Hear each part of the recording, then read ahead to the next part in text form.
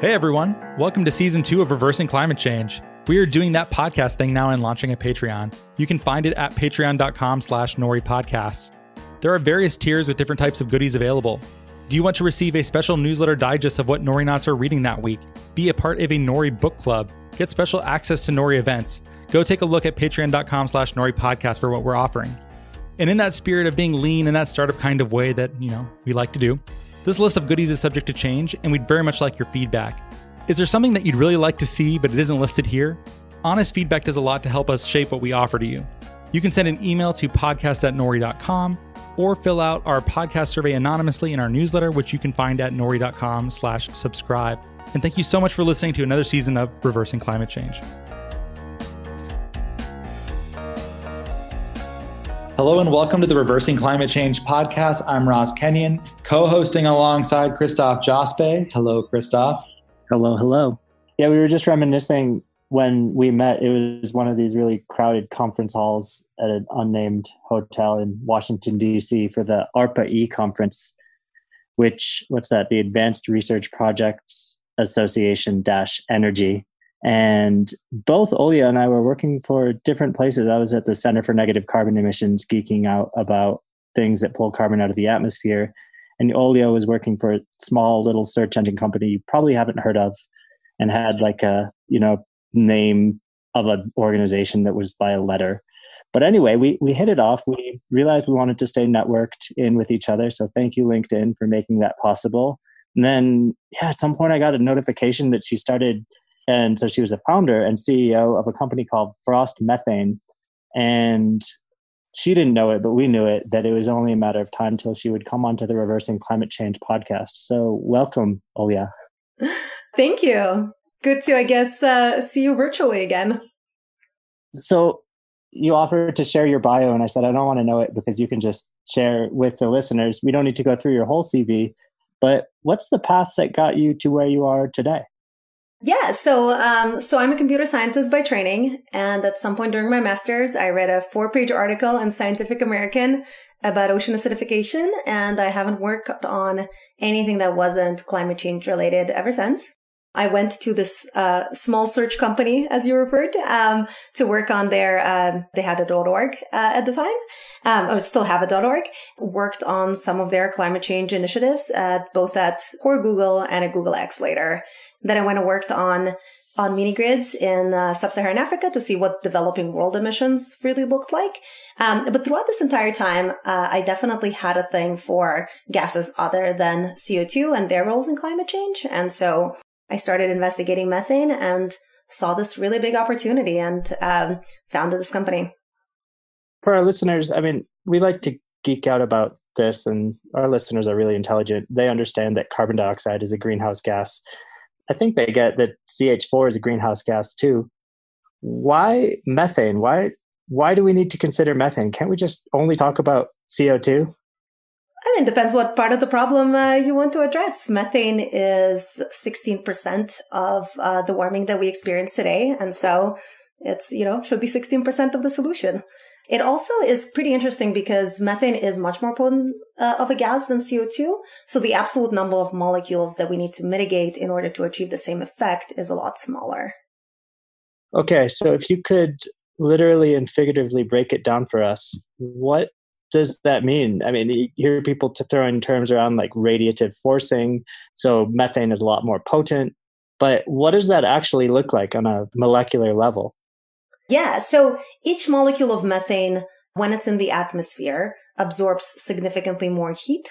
However, and that's, the heat that's absorbed that is not coincident with other absorption spectra, for example, of water or other things in the atmosphere. Now, methane's half-life in the atmosphere is shorter than CO2. So when people talk about the kind of equivalency of the gases, they often pick a time frame over which they compare them. So what is the cumulative warming of a methane molecule in the atmosphere, including the decomposition from its half-life? And what's that total warming that would happen for a molecule of methane emitted today into the atmosphere compared to one of CO2. So if you ever hear kind of these equivalency of methane is 28 times more potent than CO2, other people say methane is 84 times more potent than a molecule of CO2. The difference is about the time length that they're considering for the equivalency. And so, we, us and, the carbon markets chose 100 years as the relevant equivalency.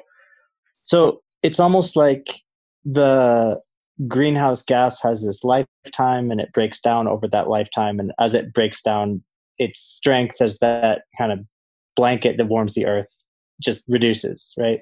Mm-hmm. Exactly. And methane breaks down into CO2. And it seems kind of arbitrary when you're throwing these ages around. So how exactly did you arrive on 100 years? I agree that it's reasonably arbitrary. I think it has a lot to do with when do we think that humanity will be far along on the way of mitigating climate change? But you see that same 100-year choice in, for example, forestry. Like how long does a tree need to be standing in the carbon offset markets in order to count? So those contracts, there's literally contracts that are like for the next 100 years that this forest will be standing with certain carbon content. And I'm sure you guys see that as well in the soil of how long do you need to prove that the carbon is going to stay down there. So I think there is some amount of a number just needs to be chosen in order for a system to be built around it. And so the carbon markets, and there's a lot of things in the IPCC that have kind of chosen that 100-year time frame. And it seems like just as an intuitive thing, I don't think that's particularly scientific, the 20-year timelines in many senses seem pretty short. Like it seems unlikely that we will be well on our way to mitigating climate change by then. And so the 100-year time frame seems like perhaps the time where we'll have enough of these technologies that have reached maturity and emissions that are going, to zero or to negative at that point. Well, Olya, where does Frost Methane enter the picture, which is your company? So what we do is we find very concentrated methane emissions that are continuous in nature. So essentially our hypothesis is that one of the cheaper ways of mitigating climate change in this sort of gas world, right? There's of course other infrastructure changes that can be made, but we basically chose to have a very potent greenhouse gas and find a very high flow set of sources for it.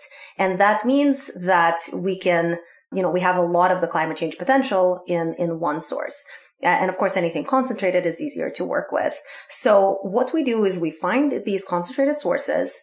We install devices on top of them to flare them. So we convert methane to CO2 immediately rather than have it accumulate all that warming before eventually breaking down into CO2 anyways. And so that, according to that 100-year equivalency, reduces the warming by 96%. And so we install these devices that continuously flare the methane and turn it into CO2. And that reduction can be put into the carbon offset markets in order to generate revenue and then fuel the growth of the business. And Frost is in your name. So one would imagine that there's something happening in cold places. But I know that you've made a little bit of a business pivot since we first spoke. Where was the company starting out in terms of its concept and vision? And where have you ended up just by testing the market and figuring out what works? Mm-hmm. Yeah. So we first indeed started in the permafrost. And the thing that triggered this entire business was actually an article in the Siberian Times. I hope you all read the Siberian Times. I'm a Colima Post subscriber. Oh, sorry. So a few years ago, there started being these methane bubbles. They're known as pseudopingos that were popping up in the Yamal Peninsula in Siberia. Even when those became exposed to the air, like sort of the earth, it wasn't exactly an explosion because I think there was no burning necessarily, but when the pressure kind of went up high enough and the earth on top of that wasn't covering it anymore, the sensors that people have measured in the crater still showed 10% of methane while it's exposed to the air. Of course, methane is lighter than air, so if you're detecting a large concentrations, that means a continuous source. And the thing that really triggered me on that one is I thought the permafrost methane emissions, like I already knew that there was twice as much carbon in the permafrost as in the atmosphere and that some of it was going to come out as CO2, some of it was going to come out as methane. But I was under the impression that it's ancient vegetation that hasn't had a chance to rot yet, that we were going to see very slow, diffuse methane emissions. And here we had these really concentrated large emissions. And because I had previously worked at Google, which is a carbon neutral company and offsets its emissions, I already knew that there quite a bit about the carbon offset markets and that methane is one of the ways that these markets operate. And so the idea kind of came to me literally from that Siberian Time article that I did the back of the envelope, and they were saying there were 7,000 of these hills ready to explode, which, we have not seen that. But that back of the envelope showed 0.5% of global human emissions from 2 small peninsulas in Siberia, potentially. And so that was the thing that while I still had a full-time job, I gathered a bunch of friends, and that's when we actually built the first permafrost methane mitigating prototype. Can I share a fear that I have, which is Please. The permafrost melts, a whole lot of methane in an uncontrollable amount will just release. And that fear is kind of countered with the joy of what your company is going after, because you're saying you can help destroy some of that methane as it might otherwise have just freely escaped as a more potent greenhouse gas. And it brings to mind, I'll find the video and put it in the show notes, but there are plenty of these videos on YouTube where people literally like poke a hole in a Siberian lake and then light a match and it just starts flaring. Is it as simple as that? Or is there more to the technology to figure out where to make the greatest impact? And I guess the second part of my question, which I underlay all of, like, I'm really freaked out about this happening and things spiraling out of control. What can we do to slow the methane from ever wanting to be released in the first place? Mm-hmm. Yeah, those are great. I definitely share that fear, which is why we started originally working on that just as a side project, totally on our own money. So to your first question about people poking a hole in the ice and releasing some methane, those are very, very small methane pockets. So the stuff that we handle is several order of magnitude larger. When it happens in lakes, which there are concentrated methane releases in lakes, it's bubbling so much that even past the Arctic Circle, the lake doesn't freeze, right? Because there's constant bubbling and constant mixing of the water. So those are the sort of things that we handle rather than the ones where you have to poke, which is it's not trivial amounts of methane, right? Especially because it's all over the 9% of the Earth's surface, which is the permafrost, but it is, relatively speaking, much less low-hanging fruit. So yes, we handle the really, really big ones, right? We handle the, potentially one explanation that we heard for what we're seeing is either large natural gas pockets released or the methane hydrides that are in the permafrost rather than in the ocean. Those methane hydrides, also losing their stability. So to your questions around the technology, so the technology really only works when you can install it and then forget it. Basically, it survives in Arctic conditions for a really, really long time. And so, we have an amazing team, including one guy, Lachlan Barker, that worked for 3 years in Antarctica on underwater robotics. So we got incredibly lucky to have his help on that. We also have other folks that have worked on anywhere from rocketry to nuclear with experience of making things last in really harsh conditions. But it really only works if we set it and it continuously, day in and day out for several years, mitigates all of those emissions. And then we can come and occasionally do batch maintenance. The other interesting piece of technology there, other than, you have to collect this methane, sometimes in an aquatic environment, separate the gas from the water, from the kind of various debris that comes with it, then have it go into a measurement section because it's extremely important to precisely measure how much we're mitigating. First of all, for the carbon offset markets, and second of all, because that's scientifically important, then have a chamber where we can have complete combustion, and all of this with a very minimal number of moving parts, because the correlation between how likely your device is to fail is very correlated with number of moving parts. And we've done a bunch of really clever tricks to make sure that both our power sources and our mechanics and all of that can survive a harsh Arctic winter and freeze and thaw cycles. And you had a second part of the question. You covered it. I guess it was on the how do we rapidly scale up where we might be most concerned of this melting. Sorry. Then I have another answer for you. And then I have a piece of good news. So the other answer is, how do we find these things in the first place, right? So there's lots of interesting new satellite technologies, both observing the methane directly and observing various adjacencies where we now might be able to find where these things pop up. And when they pop up, they seem to just constantly continue. There hasn't been a case of that methane flow in the permafrost stopping. So once we know where it is, we can take care of it. And then my other piece of good news for you to your previous fear is that there is also a project in Russia called Pleistocene Park, which is attempting to handle some of the diffuse methane emissions, essentially by reducing the temperature of the permafrost. I don't know if you guys have heard of.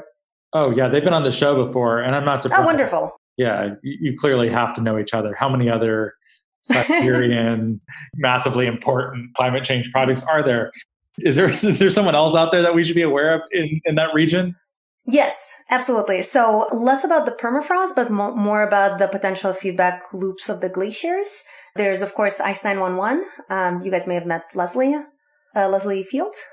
I don't believe so. Oh, well, you should. She's awesome. So that's an interesting one. That's quite, I think, the furthest one along of the kind of multi-year or the kind of how do we keep glaciers from melting. And then there is another couple of proposals. There was one from the University of Arizona, I believe, that was kind of a much more massive undertaking than Leslie's, which is like a very immediately implementable solution. But there was one around there of basically in the winter getting fresh, pumping ocean water on top of glaciers in order to thicken them. There is another one on preventing glaciers from calving from a glaciologist. I believe he's in the University of Beijing, and his name escapes me right now, but I can send it to you afterwards. I think that might be all of the ones that I know as far as like Arctic projects. Oh, unless you count actually Silver Lining in some sense, if deployed strictly over the Arctic is also, that's the cloud brightening project. So that's another one that could be localized over the area where feedback loops are most likely, right? If kind of we have cloud brightening, so you have less direct sun over a particular area, that can also help a lot. Okay, yeah, thanks for clarifying that. Oh, well, I'm glad to hear that there are other Arctic projects out there, some of which I hadn't even heard of. I will have to do research, so thank you for telling us about that. Olya, you have explained your origins with frost methane focusing on Arctic lakes. How and why did you pivot to new applications of that technology? What are you focusing on now? Yes. So there was a few reasons. So one of them was COVID and exposing remote populations to a virus was not sitting particularly well with us. But actually, we found just a very, very large opportunity where we could apply exactly the same technology. So essentially, we were looking at coal mines, which, as you know, is 2% of global human emissions, just the methane content of them, right? Not to mention the like actual coal that you then burn. And that methane is entirely a byproduct, right? It's just the coal under some circumstances forms together with the methane. And during the mining process, it comes out.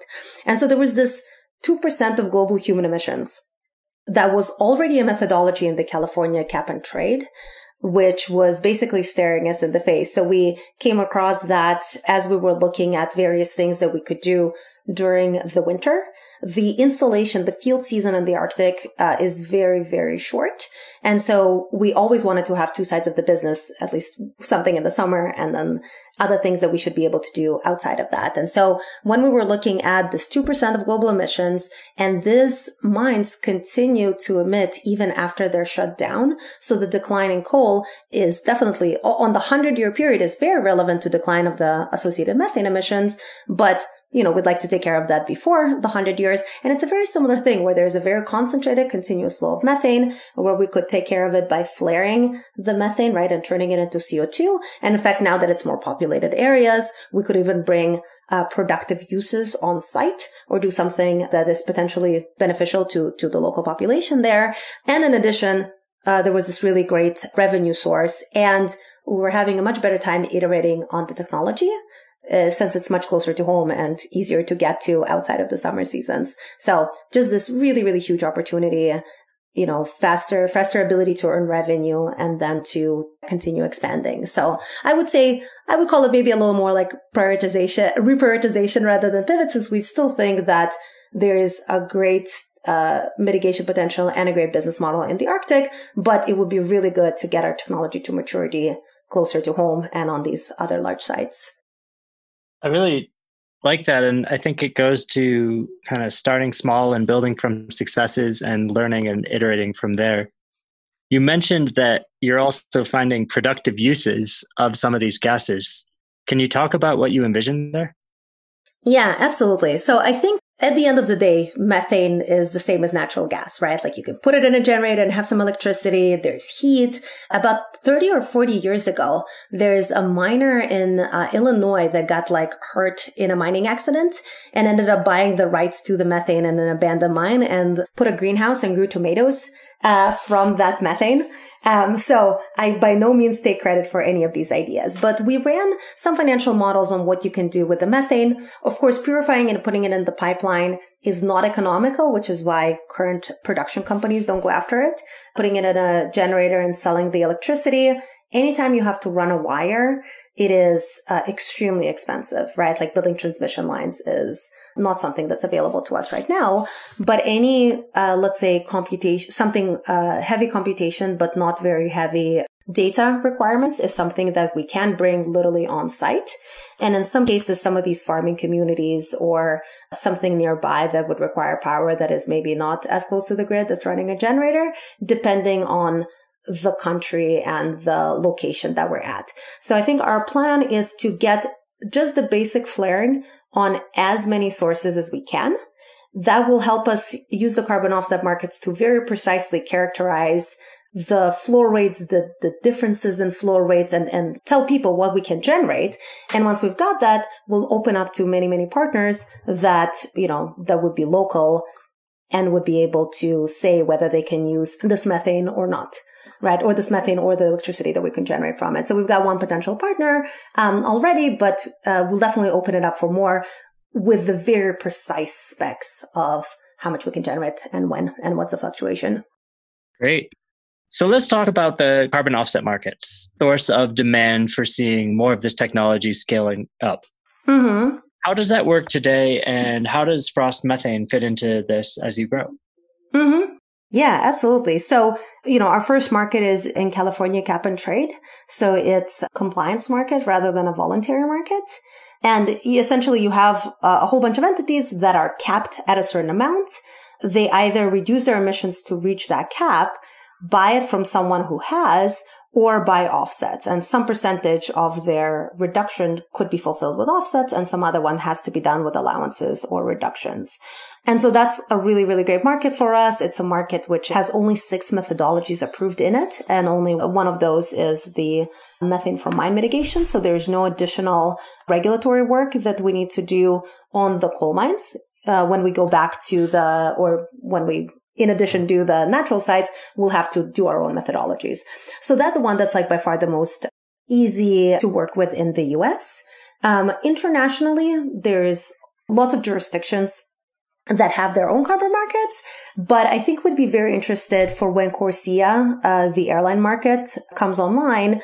We think that would be a very good source for us because that will be a little bit independent of jurisdiction. Like it's the same rules for several different countries. So we could really go after the low-hanging fruit regardless of the geography with that market. Out of all the acronyms in the climate space that really stick, I got to give it to CORSIA, which is the Carbon Offset and Reduction Scheme for International Aviation. I'm curious on the economics of this. So how do you think about pricing for the carbon credits? Right. So in the California cap and trades, the markets, like in compliance markets, it's a little bit different than in the voluntary one where the pricing is reasonably set by the market. So in the California cap and trade, there is indexes with, the pricing that you get for credit, which has an 8-year invalidation potential. So in the California cap and trade, there's 2 sets of validations. There's the normal validation as you would in the carbon in the voluntary markets. And then that credit can still be invalidated for some number of years. So there's basically indexes that work based on that. And, in California cap and trade, every year, the price increased by about 5%. So we don't so much set the pricing in the same way that we would in the voluntary market. And we expect CORSIA to look pretty similar to that since the European Union market also seems to have that preset in a way that the voluntary ones don't. So until we work in the voluntary markets, I think we'll just go with what the market sets. And we have, our cost of productions are quite a bit lower than that. So we have no complaints on the current pricing. Olya, is your reliance on offsets, is that something that you are reliant upon just because that is the way it is? Or do you think that's the best way to do things? Do you think companies or processes that emit methane should be required to remove or not emit them in the first place? And I think in some ways that has to happen across a very large number of jurisdictions. So I think as far as, something that would be a really good solution, absolutely. There's a lot of regulations that should be put in place, but that wouldn't happen for, let's say, mines that are already completed and abandoned, right? One of the sites that we're looking at has been emitting methane, like literally out of an old pipe in the ground since 1985. So it will be very interesting to see what kind of regulation will be able to take care of some of that and some of the natural sources. For the active sites, I think that would be a really great solution, but I don't understand politics well enough to know how feasible or not feasible it is. So yeah, I think it's a good final solution, but it seems unlikely to be implemented anytime soon across the jurisdictions that produce the vast majority of it. And so carbon market seems like a pretty good solution for basically being able to get that additionality on top of existing regulations. And as regulations change, like for example, if in some jurisdictions, if in West Virginia tomorrow, it becomes illegal to emit from coal mines, then we absolutely should not, any projects we do there absolutely shouldn't count towards the California cap and trade. I mean, I think at that point, we'd still have, because we're producing some low cost equipment for it, we think we'd still have a market as far as helping those companies meet compliance. So I think at the end of the day, we still have to do the same things. It's just a question of what is the exact revenue source. But if we're serious about climate change, I think we have to put some kind of, as you said, either regulations and then we can help them meet it, or carbon offsets. But in general, one thing that I really enjoy about the carbon offset markets is that it allows for things that might be too small for regulations or too politically infeasible for regulations to still be taken care of in the meantime. I see that reaction quite often, or one adjacent to what you're saying. I was just seeing this in a Slack group recently of someone making the case. I think you saw it too, Christoph, of someone saying voluntary markets, they don't do all the things that we want them to. We should ignore them and just focus on compliance markets or on regulation itself without some sort of market compliance mechanism. I wasn't trying to say that we should ignore the voluntary markets. I think they fill a very specific purpose, which I think is great. But if we can play in both, we'll play in the compliance. Oh yeah, I didn't mean to put words in your mouth that you were something like that. I guess I kind of just worded it poorly. No, all good. But yeah, I saw that. I was saying this sort of, if you could write a perfect regulation that got everything right the first time, because once something is written into law, maybe this isn't empirically true. Christoph, I'd like your opinion on this. I imagine in almost all cases, it is harder to change something that is law, that is regulatory, whether it's administrative or it's actually legislation, to change something like that relative to changing some market policy that's voluntary. Is it actually true? I imagine that government policy is always slower than markets. Is this a bias that I have, or is that actually true? Are you asking me, Rob? I mean, it's a great question. I don't know if I want to answer it directly. I'd rather say you need the markets and the government to go hand in hand, and you need the government to wake up and say, hey, I'm going to make freely dumping CO2 in the atmosphere illegal. You can use these voluntary mechanisms or buy an NRT or a CRT or an ERT or whatever alphabet soup of whatever offset credit meets whatever set of compliances that whatever technical due diligence has said, yes, we sign off on this. And we hope for the best that the technical due diligence works and gets better over time. And then you let the market figure it out. And I think good governments will get that. Even in so the voluntary carbon markets are, very small percent of what the compliance markets represent. And so I think it's natural to think, compliance markets are going to grow and keep growing. And as I think about all this, as an entrepreneur, I'm kind of thinking, actually, one of your competitors is the government that could wake up one day and say, hey, this is ridiculous. We're just going to do this ourselves. It's ridiculous that we are emitting so much carbon on these lands. And that buy-in actually has the project getting completed faster. But the reality is bureaucracy sucks and is really hard to work with. And that's why entrepreneurs do what they do. I honestly am not very worried about the government as our competitor. I think it would be honestly kind of great. And I think they would still need somebody to like implement the actual mitigation for them, right? And, our kind of innovations around the monitoring system should be pretty useful there. So I honestly think that would be great. And the other thing that I really like about the voluntary markets is that they're actually a really great playground. Like it's really hard to get the methodology right to begin with. And when it's a compliance thing, like if you looked at the California, compliance markets, you see like insurance, and in case something gets invalidated, they have to buy other things. So really there's a lot of, risk averseness in trying out new methods in compliance markets because the cost of messing up is so high. So having these voluntary markets where, say, a company bought some credits and somebody found a loophole and there's some gaming, well, you can plug that and that company doesn't necessarily have any penalty that happens to it. So the number of methodologies in these voluntary markets is really, really large, and it works itself out and gets better over time. And when it gets a certain methodology, we trust it enough.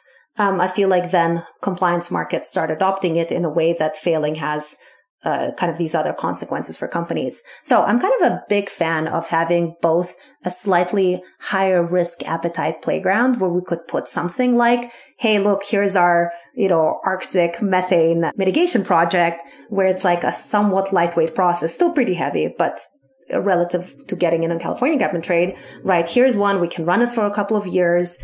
We can prove we have a revenue model to prove for a few years that this is like really bulletproof offsets, and then get them into other markets. So I think it serves a really great purpose. Yeah, it sounds like I framed it in a way. I think the way you framed it is better than the way that I did, but it sounds like you're somewhat in agreement that voluntary markets are faster, more flexible, et cetera. Mm-hmm. Okay. Yeah. That's yeah. I think to get a new methodology, I'm sure you guys have looked into that as well, right? To get a new methodology into any of the voluntary registries, there is a set process. You know how much money and time it's going to take to get something into the California cap and trade. That's a much less transparent process, to me at least, right? And that has to happen after it's already in the voluntary ones. So there's definitely at least double the process and potentially more. So definitely for us to get a new methodology approved, it would be voluntary first. Yeah, I guess the attitude that I saw was, why don't we just write a perfect regulation where everything works the first time and compliance is simple? I was like, yeah, look, why don't we do that inside of our unicorn castle? Why don't we do that? I feel the same way about when I used to write code. Why can't I just write perfect code the first time that never has to change as the state of the world changes? It's a hard question too. We're like Nori is a voluntary marketplace, and we have to be, part of the podcast is trying to be upfront about what we're learning and when things have to change, how we communicate that and fix things fast, fail fast, fix things in a transparent way that encourages trust. I think that's a really valuable way to do things. Yeah, exactly. And, we've seen a little bit of that in the early voluntary markets too, right? There was the issue with N2O from, I believe, the Ryan manufacturing facilities. And then that methodology was taken off and other methodologies were performing really well and they stayed on. So I think that's really great that you guys are really upfront about what's working well and what isn't, because even if the risk is there's 5% of offsets that, we haven't caught some gaming on or something like that, that's still there's still 95% where we are doing the cheapest mitigation that we can, which is really interesting to me, right? So for example, a company like Google or any of the large companies that mitigate their emissions, they turn a kilowatt hour into gold, basically, right? Into huge sums of money. And so the amount that it would take to switch that to be completely carbon free might be actually really astronomical costs, while a company like ours can do it for a fraction of the cost. And so I think it's really the market effect of that, of we mitigate the cheapest things first, as it takes us a while to develop technologies to mitigate what's currently more expensive. But after we presumably bring down some technologies down the cost curves, those would be cheaper. That is a ordering that makes sense to me, right? We don't have to go with whoever has the money has to mitigate their emissions. Whoever has the money can find a large amount of emission mitigation somewhere else that is cheaper. What's the order of magnitude that you hope to see in the coming years in terms of tons of CO2 abated? From our project? Yeah. This is where there is an internal conflict between my fear of overpromising and my ability to dream. So the only thing that I'm going to say is that methane from coal mines is 2% of global emissions. Of course, we won't be able to mitigate all of it. Some of it, it's, getting more than 50% out of each site is reasonably tricky. There might be some countries where we would have trouble operating. Of course, there's other folks that are trying to work on this from different angles. But let's just say that our upper limit is 2% of global emissions, and then I'll leave it at that. It's still quite a lot. Oh, I mean, I can die happy, Yeah, someone said to me the other day, is your total addressable market just all carbon emissions historically? I was like, God, if someone said that in a meeting or like a pitch meeting, wouldn't you just laugh that person out of the room? But maybe, but also probably not. No, that's too much. Yeah, I think like the way that I think about it is kind of what percentage of that problem we can like realistically address. And one of the things that's makes it a little bit easier for me to think about as opposed to like all of the methane is like each one of our projects right now is like reasonably large. And so it's kind of a question of how many such projects can we do, right? So if like one of our projects is, let's call it 60,000 tons of CO2 equivalent, then how many of those do we need to do in order to make an impact? So that's kind of an easier thing sometimes. So Olya, it's sort of like we have all these different emission reductions, avoidances, carbon removals, interventions that we humans can take.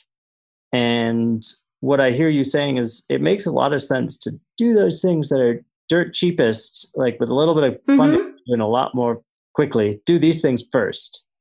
Mm-hmm.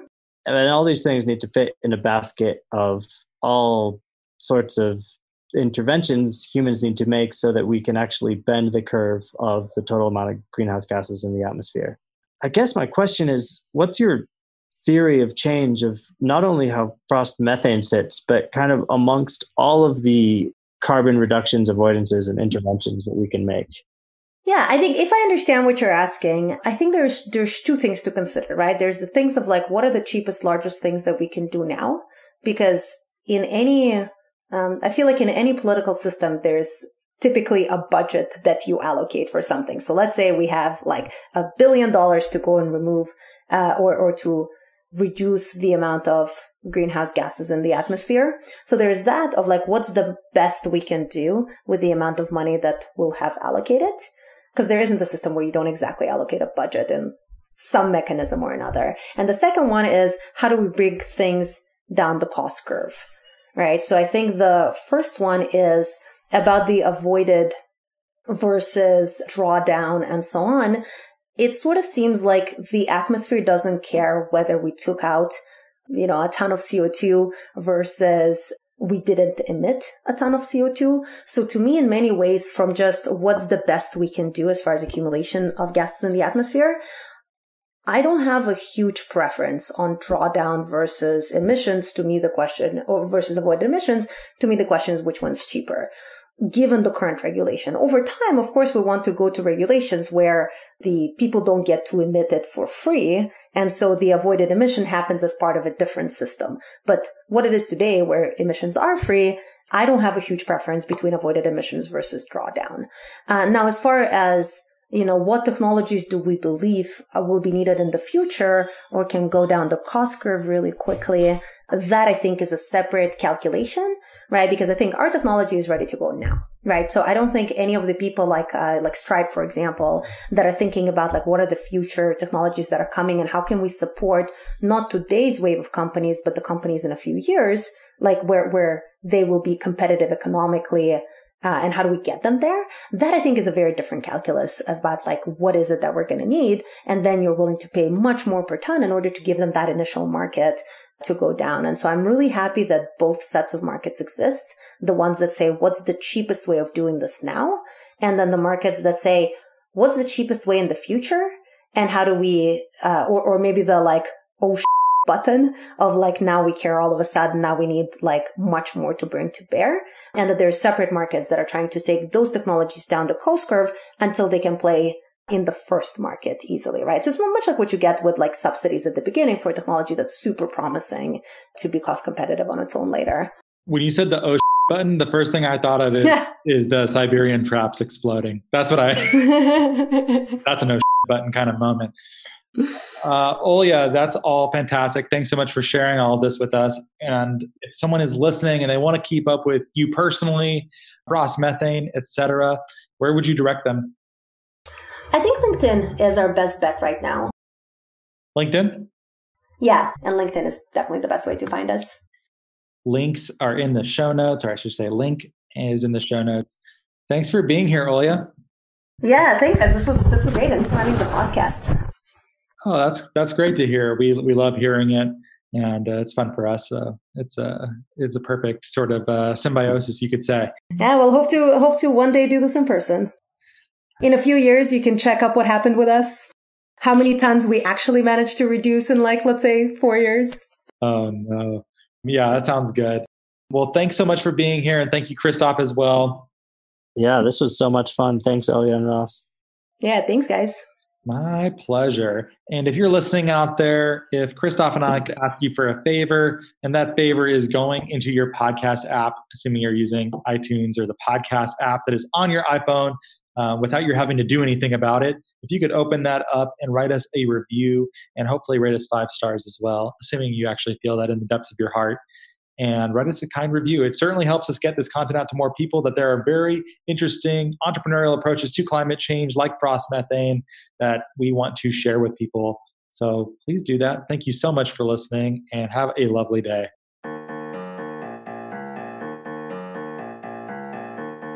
Well, thank you so much for listening. If you like the show, please rate and review it in Apple Podcasts and or Stitcher. It really helps us a lot to get this content to a wider audience. If you think what we're doing is useful, interesting, fun, hopefully all 3, we'd certainly appreciate your rating and review.